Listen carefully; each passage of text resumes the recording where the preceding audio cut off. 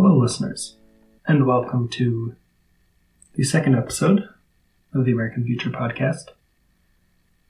I've got a bit of a throat ache right now, so sorry if I don't sound too good, but this is due tomorrow, so I don't really have much of a choice. Today we'll be talking about not the second half of Ceremony by Leslie Silko, but this will be the second episode on that topic. Before we get started, I believe in the introductory episode I said that we would be covering As I Lay Dying by William Faulkner. But after reading the book, I don't think it has a whole lot to say on this topic in particular. If anyone disagrees with me before this podcast is finished, then maybe I'll come back and do an episode on it. Otherwise, Ceremony. This time we're going to be very much focusing in on our main character. I can't remember because I read this book a little too long ago. Teo. And specifically, not just Teo, but sort of three different things. Teo, the side story told in poetic form about the various animals trying to get the rain to come back. And the real world drought that Teo and his people were experiencing in the novel. So, Teo, last time we covered the idea that the Laguna Pueblo people, and really Native American peoples in general, ought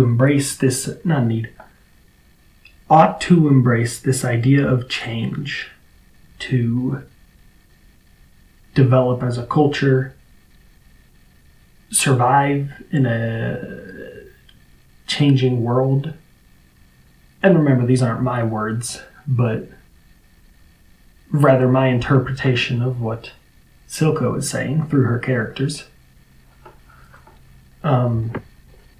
What we see through the character of Teo is a representation of that idea. Because Teo, almost just as much as the side story with the animals, is a symbol. He's symbolic for not just the Laguna people, not just all Native Americans, but I suppose, for lack of a better way to put it, all people, on the one hand, all people related to the Native Americans, and on the other hand, the concept of change and integration that especially in this case, Laguna people must accept and must become accustomed to. We talked already last time about how he was a mixture between a Laguna mother and a white father. And so he is the focal point for this story of synthesis between these two types of people. He takes on the customs of the Laguna people later on in the book, the rituals, the ceremony, but because he learned from the Tony, does them in his own way. Okay, I just realized I haven't been using my microphone this whole time. I'm not going to re-record that, so I apologize. And that's about all I can do. Where was I? Right. Teo is a synthesis between two cultures. The native Laguna culture that he lives in, and the invasive culture, the invasive white culture that has taken over his land, and he served in the military and lost Rocky too. This union that Teo both symbolizes and carries out is an act of healing, the effects of which are seen in him, in the actual weather, and in the symbolic side story. In Teo's case, he's moved on past his trauma, his identity crisis, all of his problems. Not to say that they're gone forever, but he's more at peace now than he ever was. And this completion of the ceremony is symbolized through the end of the drought that we had talked about, his reacquisition of the cattle, and continuation of his life where it kind of left off.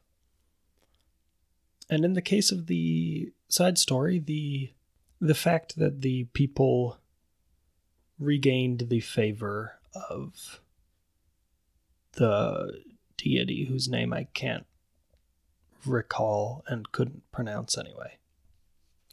So, what does this mean when we're talking about the future?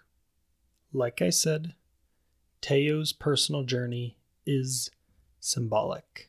It's quite apparent that in this novel, the Laguna people that Teo grows up amongst aren't happy, at peace, living life the way they'd like to be.